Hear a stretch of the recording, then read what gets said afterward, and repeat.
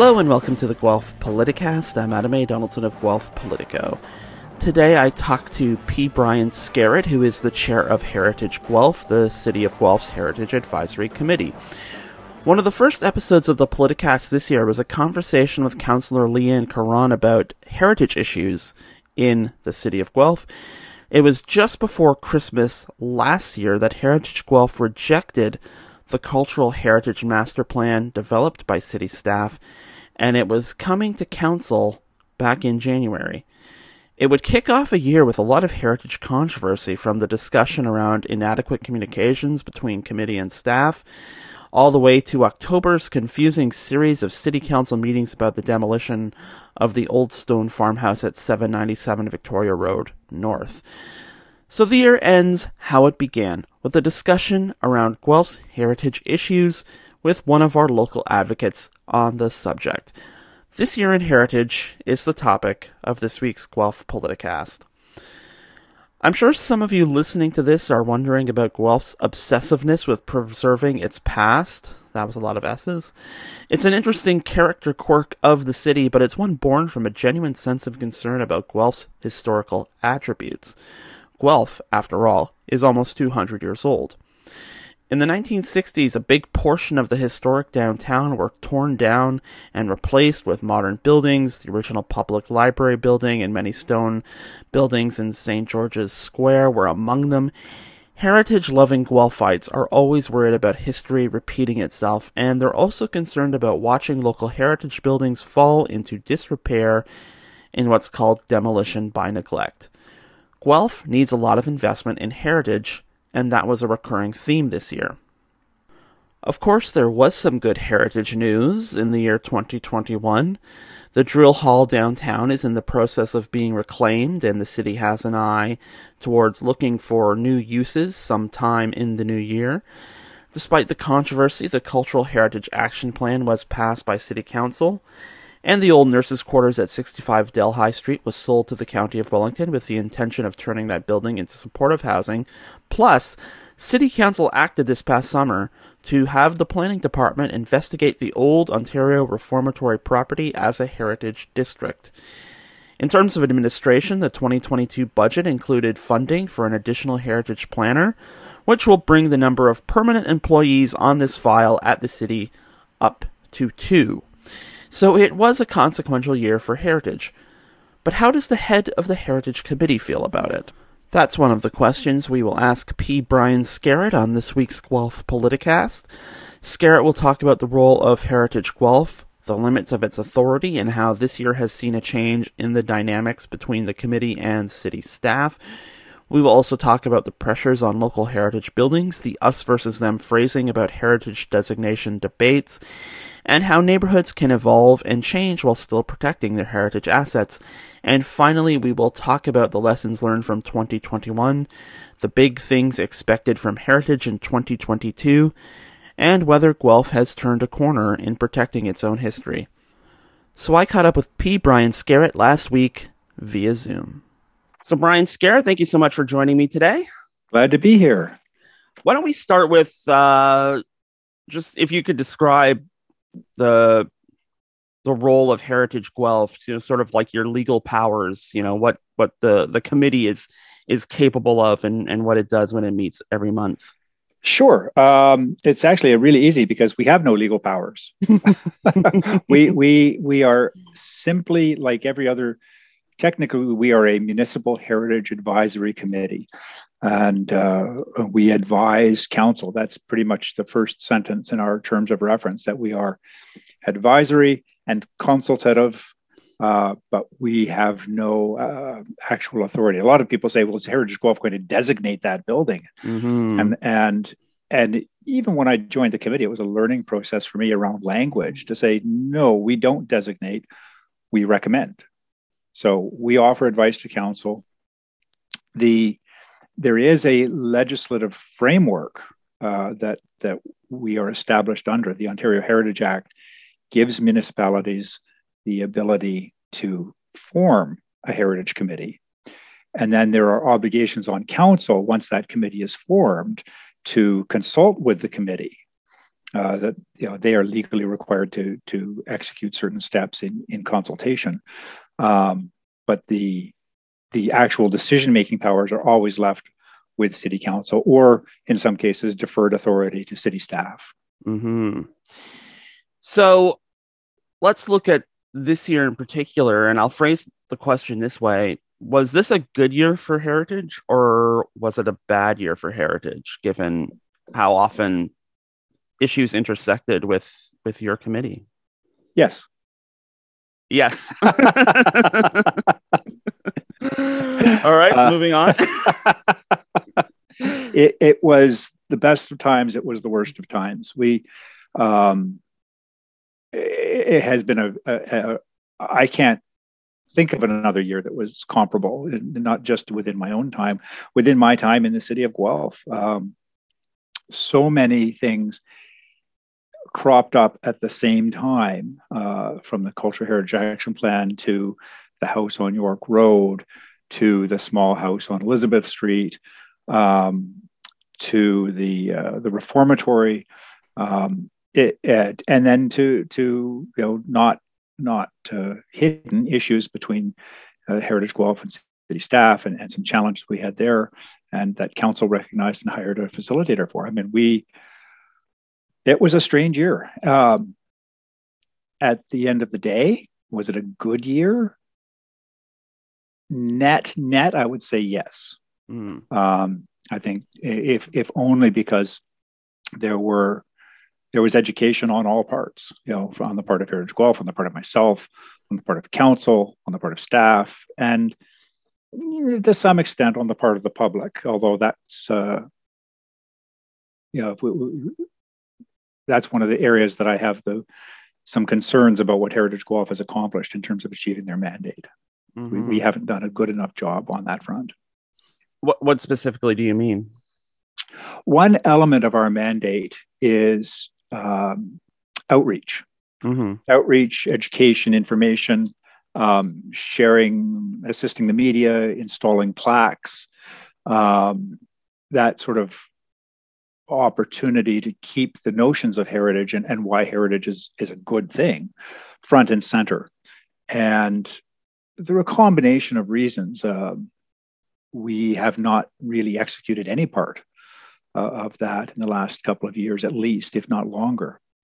And a lot of it has to do with resources, resources that are given to us by the city, resources that the city has themselves to offer us, whether it's physical resources like space on a hard drive to keep files, whether it's human mm-hmm. resources like heritage staff to work with us or communication staff to work with us. Those resources just weren't there. And I'm hoping that as a result of the recent budget decisions, mm-hmm. that some of that will turn around in 2022. There are now 2 heritage planners. That's right. That's right. There will be when they hired. Yeah, that's right. And for a city our size, and with the depth of history that we have, the depth of cultural heritage resources, that's not inappropriate by any stretch. Go ahead. Well, I was just going to say, the things you're talking about are kind of a microcosm of, I think, a lot of things that have come up at council this year. The idea that there are so many things going on that just sort of have all ended up coming due around the same time, mm-hmm. not having enough staff available to be committed to doing the things that everybody wants to do, not being able to tell the story. And that came up at the committee of the whole this month with the climate change file, that the perception is that the city's doing nothing to fight climate change, and in fact it's very active on climate change. That's right. And it sounds like all of these issues are also happening very specifically on the heritage files. Very much so. And some of the issues that we experienced this year were a direct result of not having those resources, those staff resources in particular. The farmhouse on Victoria Road had been recommended for designation, and I'm maybe off by a year or two, but it was recommended for designation in the year 2000. Our consolidated minutes only go back to 2004. So I wasn't even aware of that recommendation. until it became an issue. Is that a situation where those are at the library, like on paper copies? Those the minutes before 2004. I couldn't even tell you who they are. If they are, I would be glad to know because I'll be going to get them. But I think the issue more is that the staff resources that have been unavailable have caused us to fall a little further behind each year, and we are very much in a position of playing catch up, and Heritage Guelph has been trying to assist in research and starting to push the envelope a little more on saying, hey, we need to catch up on designating properties, on moving the ball forward. And that's where, as I said, part of the learning process this year for me was understanding how those staff resources have been really maxed out, and that some of our frustrations are a result of just not having the bodies in place to help us achieve our mandate, which can help lead to some of those misunderstandings that sort of boil to the surface this year. Definitely, that was part of it. There were parts of the facilitation process that worked very well. We, I think, increased our communications with staff, particularly with senior staff. Our relationship with the senior heritage planner has always been very, very good. Mm-hmm. But relationship with senior levels of staff, our communications with senior levels there, our communication with council has improved. We've reopened that door of communication, even though it's a tricky point, at which point you say, okay, we want to talk to council. But I think one of the things that came out, not directly of the facilitation process, but corresponding to that, City Council directed staff to undertake a review of all advisory committee procedures and terms of reference. And there was a new procedures that were brought forward, most of which were very, very good updated changes. Mm-hmm. Allowing, for instance, if Heritage Guelph had strong opinions on something that they wanted to present to council, we were given the same 5 minutes that any other delegate would get. Right. Even though we're appointed by council as their advisory body, we get that little 5 minutes of fame. The new terms that have been presented give us the same facility to present to council as staff. Mm-hmm. We would sit at the table. We're not limited to 5 minutes. We get to be part of the conversation a little bit more. I think that's very important, not just for our committee, but for all of the committees. There were a couple of things that came out of that I was less happy about. I think that there were some unintended consequences of rewriting those policies and procedures. Mm-hmm. One of which is much more oversight on working groups and subcommittees. And I know there was some conversation at council about what a working group is, but it means that our smaller groups that don't constitute quorum are having challenges because now they have to abide by the same terms of reference, same rules of the road as a full committee. And it makes us a lot less nimble, a lot less able to respond to things, and adds a lot more overhead to volunteers and to staff. Actually, it's staff then have to provide the resources to hold a meeting, to record it, to keep minutes, to post minutes. And I am a huge proponent of open government. I don't believe in meeting in secret. But when these little subcommittees meet and they have to report, they don't constitute quorum, they have to report back to the committee in public anyway. I think we wound up into some overreach that caused some inadvertent consequences. Because it sounds like that there was a lot of kind of, not that members of the committee can do the same work as a heritage planner, but there was, when you go to some of those heritage meetings, it sounds like a lot of those smaller groups were like doing the hardcore research, if only for their own sort of edification and to offer the best advice that, could be done if there were more heritage resources available at the city, like spending a lot of time at the library. Yeah, yeah, exactly. And notwithstanding, that's some of what our committee members enjoy doing. I enjoy doing it. Even my personal opinion, even with the added staff, we will still be under a lot of pressure. Staff will still be under a lot of pressure. Every day you can open up the newspaper and find an ad that says, here's a beautiful heritage building. It's a building lot. And in the real estate pages. And where are the resources that going to come from that can monitor that? Should it be monitored? Who does the research to say, hey, that's on the register, or that's that's a designated property? Who does the outreach to the real estate agents?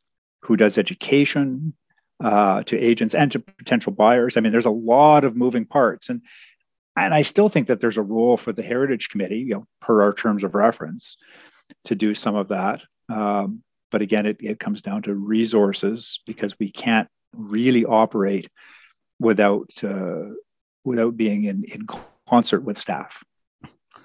There is kind of a feeling that you're being outmanned and outgunned by just like the pace of development. Something like the farmhouse on York Road that's coming to the planning meeting on Monday. Yeah, where it's sort of on private property. It is dilapidated for years. There's been repeated visits, a lot of citations and warnings. But at the end of the day, if it were to suddenly just fall apart and not be able to be salvageable, there would kind of be no real, would there be real consequences if that were just like, it became, it just fell apart to the point you couldn't salvage it again? Like maybe you could salvage the pieces, but you couldn't use that building again. Is there consequences for that developer? Wow. I guess there's always a point which there can be consequences if somebody chooses to pursue action. So I'm going to speak more in the abstract. Sure. We've had incidents of designated heritage buildings where, let's say, the windows, the original windows were part of the designation, and the homeowner says, well, those old growth windows, we don't like them anymore, we're going to put in vinyl. And they do that, and there is no consequence, there's no follow-up. I mean, they're really, unless you're in a heritage district, there's no heritage police. Right. As much as sometimes that's what we're accused of. Right. So the house on York Road, that was on the Heritage Register for a long time. It was never a high, or probably shouldn't say high. Everything on the register is eligible for designation. Heritage Guelph identified that as a property of interest when we were researching the reformatory. We had expected that to be included in a review of the reformatory Part 5 designation. And it's now on our agenda for its own designation. I think the other component of that property is, it probably wasn't in as bad condition when it was purchased, when it was acquired. What led to its state of disrepair, and was that preventable? And I don't have the answers to that, but those are questions that our committee was asking when we voted to recommend the designation. Yeah, that question started at someplace specific and it kind of went to somewhere more general, because I think, and you see this online a lot when it comes to certain heritage properties, and your committee moves to designate, and it's somewhere like in the ward where there's a lot of building, and there's these voices of, I'm going to say, sort of conspiratorial thinking, where it's like, oh, watch this place go up, as in go be set on fire, right? there's this feeling, right, that or there's this like sort of bad faith opinion of developers in this town that heritage is something they're going to avoid at all costs, even if it means arson. Well, I'm not sure that that's the case. I certainly wouldn't want to be on record saying that was the case. Right. And honestly, I can't think of anything in the last decade that was even untoward. I think it's a bit more mythological than real. And I know a number of developers that have approached heritage with respect. And yeah, so houses that are abandoned, those are the ones that are the trickiest. And there's a certain amount of sympathy I have for property owners, even if they're not developers per se. The house on Crawley Road, that was really to a certain extent the owner was handcuffed by zoning. And challenges he had there. The question becomes, in my opinion, it's chicken and egg. If somebody bought a property knowing that there is limitations, knowing that it's on the Heritage Register, knowing that it's designated, they're going in eyes wide open, or at least they should be. And that's where I have the greatest challenge, saying, well, you know what? It was already zoned that way when you bought it. And unless you took, measures to mitigate, your challenges, then, I don't have as much sympathy as I might otherwise. Right. And at the end of the day, sympathy is not really part of the equation when we're evaluating. Does this property meet the standards outlined by the province? And I think that's another area. I mean, that's not your question, but it's yeah. We have very specific rules that are handed down by the province to say this is what you have to achieve to designate a property. And it used to be that you could put properties on the municipal register with a little bit less strict oversight. You could say, well, that one might be, it's an old house, let's put it on the register just in case. And now, even to put a house on the register, you have to go through a fair amount of due diligence and support the rationale for putting it on the register. So we don't just, neither staff nor our membership can just look at a building and say, well, that's a nice old house, I want to keep it. It has to meet certain standards in order to be retained. And the house on York Road, definitely does. I think part of that too, though, is, I mean, it seems like we're kind of like separating, and when you separate any group into just two distinct ends, that's always sort of an erroneous assumption. But it does make me, at least to me, it seems like we're separating everybody in the city into two groups. There's the people like the team that revitalized the Petrie building, where they were like so dedicated to preserving that heritage asset while also modernizing it. And then on the other side, there's the old fashioned real estate developers, knock it down, build something new. Right. And I think, and I talked a bit to Leanne Caron a bit about this too. There's this allergy, I think, from, history lovers in this city who remember back in the 60s when it was knocking down the old stone buildings in St. George's Square, knocking down the Carnegie Library, even if you're not necessarily old enough to remember those things. Yeah. That I mean, it's such a blight, I guess, to put it that way, where you see these incredibly like 60s looking block buildings smushed in between all this old stone. And it's like somebody put a bionic arm on the Statue of David. It just doesn't look right. That's right. So I think people have this built up, I guess, sort of red line in their minds that this is a fight between people who love heritage and people who hate heritage and just want to get rid of it. And there's a lot of wiggle room in between. I agree. There is a lot of gray zone. I've got a very good friend who, when I joined Heritage Guelph, he said, "Oh, you're on the committee that says no to everything." and I actually think of it the other way. We're the committee that says yes, we want to keep the building. Yes, we want to retain the neighborhood flavor. there's a lot of elements to it, and there's a lot of evidence that economically retaining our heritage makes a lot of sense. We would, there's no doubt in my mind that had we retained our old buildings, our stones buildings in the downtown core, we would be a UNESCO World Heritage Site. There's no doubt. We would be up there with Lunenburg, Nova Scotia, and up until recently, Liverpool, England. And historically we blew it. We didn't pursue the opportunities and keep that. So, heritage golf is kind of an odd ball, in my opinion, that we spend a lot of time, it's reactionary. It's a little bit reactionary to what we've lost. So we're a little bit more fervent sometimes to protect what we have left. But yeah, so to your point about a dichotomy between the lovers of heritage and the people that want to knock it down, I think there's probably a lot more gray zone. Some of the problem is bad information.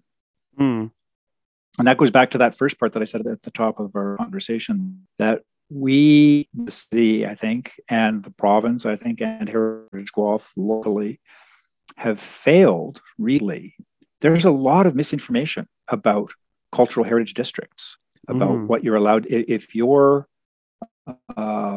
house is in a heritage district, people freak out. And it's like, well, wait a minute, it's not necessarily a bad thing. And in fact, I've had complaints directly from people who live in heritage districts that they haven't been informed about new development and things that is actually offered by the legislation. Right. But I think a lot more needs to go into information. People were upset recently in the York Elizabeth land use study that their house was going to be migrated from the cooling inventory of heritage properties to our municipal register. And it tends to get kind of shrill. And I think there's a lot of bad information that people don't understand, that for the most part, there's no difference between the two. I mean, and there's always an engaging, interesting philosophical discussion between conversation I'm always interested in engaging in with anybody. Do I, as the owner of a heritage property, have the right to just knock it down when it's a key component of my neighborhood or my local landscape? And you can make arguments both ways. So I think there's a lot more nuance than we ever have around these conversations. Well, let's add a little nuance, because I what you just said there made me think of that little house on Elizabeth Street you mentioned before. I guess the question is, like, at what point, because I'm thinking about the house on Elizabeth Street, specifically, and I guess the question is, neighborhoods grow, change, evolve, sort of naturally. One house or one building gets knocked down, another one gets placed. And this is something that happens over the course of a city's history. But I guess where's the line between sort of preserving that history, preserving like a heritage district, preserving a neighborhood, and still sort of letting it grow and change and do the things that sort of happen naturally over the course of a life of a city?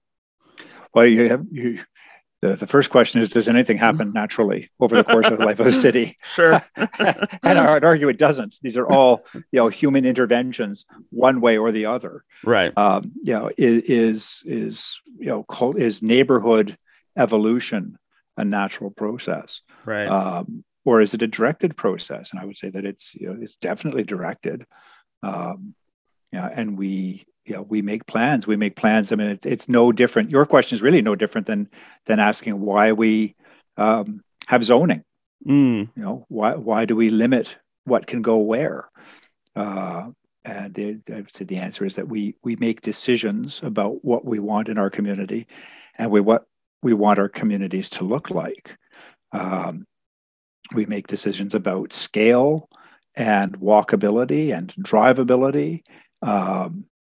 There's certainly elements that are beyond our control about investment. Does somebody invest in a grocery store in the East End? You can't tell somebody that they have to open a store there. So the little house on Elizabeth Street, to circle back, I think that's a very good example. I've been presented since I've joined Heritage Guelph with probably somewhere between a half dozen and a dozen small houses, not dissimilar to that. But most of the time they don't retain their heritage elements. They have been, they're broken and muddled, and they don't have any redemptive quality to either themselves or to their neighborhood. In the case of that house, and again, this is in my opinion, and what Heritage Guelph seemed to support, and I'll note that this was contrary to what staff recommended. But we saw the value in the house. It seemed to be in good nick. It retained its original heritage components, and it's that stretch, that part of the neighborhood, I think it actually benefits from staying somewhat the way it is. Once you start losing pieces, then you wind up going, okay, well, then what's the point? Then why are we retaining, every other house? Right. And I think that was also reflected in the staff report, that he said that would actually make a very good component of a cultural heritage landscape or a heritage district. They didn't support it on its own merits.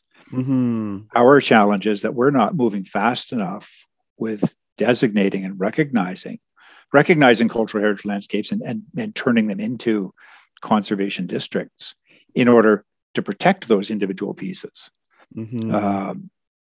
So again, that's part of the Cultural Heritage Action Plan, part of having more staff resources, trying to get caught up so that, I think the first thing we have to do is say, we want to protect these broad areas and then have focused conversations.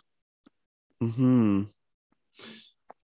what it kind of sounds like you're talking about is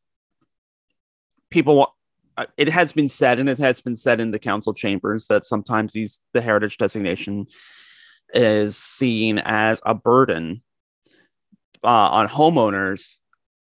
But as soon as pieces in the neighborhood start getting picked off, sort of one house at a time, it becomes a burden on the remaining property owners, because then it falls to them to sort of be the last heritage building standing. And I guess the burden is kind of put entirely on the ones who don't demolish early, as it were. That's right. If you've got 4 heritage buildings in Guelph, you want to be the first one to apply for your demolition permit. Right. I think that doesn't really address the question of the notion of a cultural heritage landscape as much. The notion of a burden on homeowners, I also think that that's a bit of a misnomer, at least in Guelph. Right. Because, and there's two. One is, if you bought your property and it was already on the Heritage Register or the Gordon Cooling list or a designated property, then you bought it as with that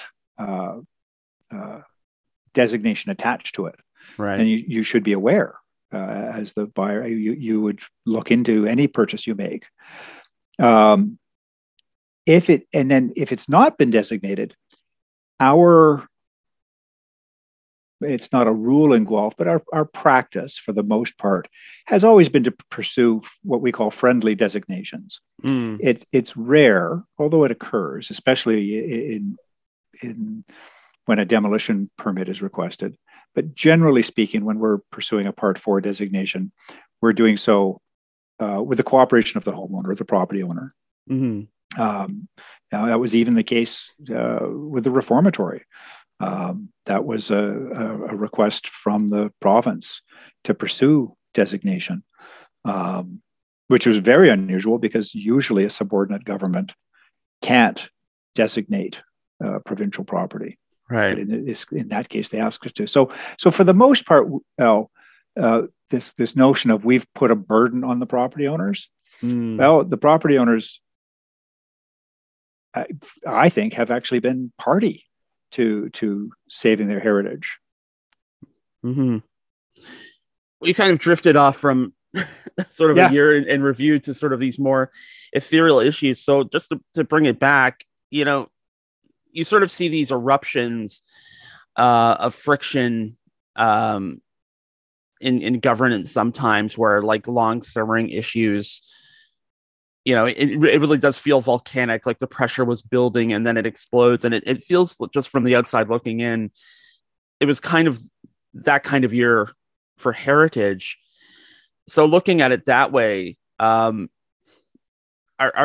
you think your committee's sort of in a better position going into 2022, that maybe you've had your eruption, now things might be smoother sailing ahead, or are these issues still sort of rumbling? Yes. Yes. I would, again, net, I would have to say we've got a better channels of communication, which is the first step of making anything better. Mm-hmm. You know, I think senior staff everywhere from Scott Stewart to Jane Holmes to Krista Walkie have been very good at opening up channels of communication and making themselves accessible. Mm-hmm. You know, they've been very good at helping Heritage Guelph understand what some of the challenges they have are and the limitations. City council, councillors themselves, I've had very good communications with councillors one-on-one during different issues. I've had a lot of conversations where they were trying to understand the Heritage Guelph position on something, and they've been very good at sort of doing outreach. And I think that that's something that, you know, in my experience, had been lost. I don't know how much of that has gone on in the last, you know, decade or two, but that's a welcome change. And at the end of the day, I mean, again, I approach all of the recommendations as just that. We are not an advocacy group. I mean, we're actually, almost notwithstanding our mandate to do some outreach and education. You know, it's not like I'm about to get on Twitter. If the decision on Elizabeth Street had been to demolish it, I'm not going to get on Twitter and start complaining about council's decision. We are council's advisory body. We gave them our advice, and they are charged with the decision making, which and they have to take in a lot more considerations than Heritage Guelph does. So, you know, at the end of the day, yeah, I think we are in a better place. Do we have challenges still to iron out? Absolutely. But I feel fairly confident about you know, what's going to happen in the new year. We've got sort of new framework in the advisory committee protocols. There's new heritage staff. I mean, I think that's going to be huge. They're going to be moving to put more buildings from the cooling register onto the municipal register. And hopefully we will get more resources, you know, even directly down to the Heritage Guelph level, so that we can do the things that we like to do, like the outreach, the education. You know, I'd love to hold a seminar for real estate agents so that we can have a conversation. And again, I've talked to a number of agents who think, oh, at that heritage committee, they're just going to, you know, throw up obstacles.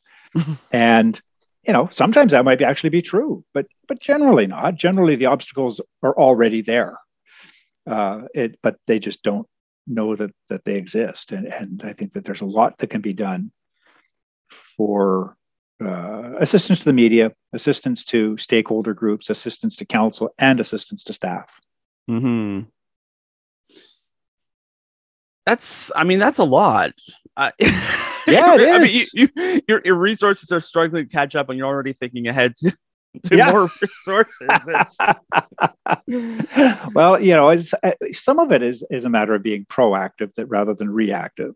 You know, it's so much easier to educate somebody or some group than it is to chase things after the fact. Mm-hmm. The house on Victoria Road was a prime example that if we'd had, the opportunity to educate council, to speak to council about that, we may have averted, a couple of emergency meetings. And that's not laying the blame anywhere in particular. And I know that staff are doing a review of what transpired there. Mm-hmm. But having having the resources and fulfilling our mandate, I think those are my big goals for 2022. Mm-hmm. We didn't get a chance to touch on 797 Victoria much, but I mean there is that review, as you said, that the top level review that staff are doing to sort of find out where the communication breakdown happened. But I mean, is the end goal to the end goal is avoid situations like that where it's just like this thing is in such great danger that we have to either dump a bunch of resources into it immediately to save it, or just tear it down and cut our losses. Like that's not a situation anybody, whether they're heritage, whether they're council, whether they're, land developers, nobody wants to be in that situation. No, absolutely not. I mean, I think that at that first meeting of council, when they were discussing it, I think a lot of councillors, everybody, voted with the information that they had and fulfilled their own, I'm not sure conscience is the word, but a lot of them saw it as a black and white issue of, our lives in jeopardy versus saving a heritage building. And I don't want to be the guy that says, the old building is more important than somebody's life or a firefighter. I mean, that's stupid. I think we all recognize that. I think the question is, and it goes to the education component time and time again. When we can educate people, we can say, hey, there is not necessarily a conflict between these two goals. That there are they always cheap? Not necessarily. Mm-hmm. Are they always the most expedient? Not necessarily. Do we achieve a goal that everybody agrees is worthwhile? Well, then that becomes a different question. And then it becomes a question of how much, what resources do you want to invest? And where do those resources come from? Do they come from a property owner who, like it or not, property owners have responsibilities. They don't just have rights. We have responsibilities to maintain our properties in a certain condition, to maintain them as safe. And when they are no longer safe, have those property owners abrogated that responsibility. And that has nothing to do with heritage value or heritage properties. That's just across the board. No, that's very true. And that's one of the lessons I'm taking from this year is that, it's not just a heritage issue, but I mean, there are a lot of different issues where people are inordinately focused on their rights. And without accepting that with rights come also responsibilities. And it doesn't hurt to be reminded of that sometimes. Yeah, I think that's an important component of discussion when we're talking about ownership and property ownership, whether it's a heritage property or not. Absolutely. That seems like a good place to. I told you we could talk about this all day. You did. It should have been a warning at the beginning of the episode. We'll have to leave it there. So, Brian Skerrett, thank you so much for all your time today. Terrific. Thanks very much, Adam. And once again, that was P. Brian Skerrett. You can stay on top of the latest meeting information for Heritage Guelph at guelph.ca/City Hall/boards and committees. And you can learn more about the city's heritage plans under the planning and development page on that city website at guelph.ca. And you can find direct links in the show notes for this episode. And you can also look back at the year's biggest heritage stories on Guelph Politico. And that is it for this edition of the Guelph Politicast. The music for the Guelph Politicast comes from KPM Classics and Sid Dale. The Guelph Politicast is usually recorded at CFRU, Guelph Campus and Community Radio, out of the University of Guelph. And to learn more about CFRU, go to cfru.ca. You can download the Guelph Politicast every Wednesday from Apple, Stitcher, Google, TuneIn, and Spotify. And when you subscribe to the Guelph Politicast channel, you will get an episode of Open Sources Guelph on Mondays and an episode of End Credits on Fridays. You can follow Guelph Politico on social media at Guelph Politico on Twitter and at Politico Guelph on Facebook. You can follow me at Adam A. Donaldson on Twitter and Instagram, and you can send me an email at adamadonaldson@gmail.com. If you would like to help financially support the work of Guelph Politico, you can get all that information at guelphpolitico.ca/donate. And for all the latest local political news, check out guelphpolitico.ca, where there will be a new episode of the Guelph Politicast for you next week. And until then, we will see you next time.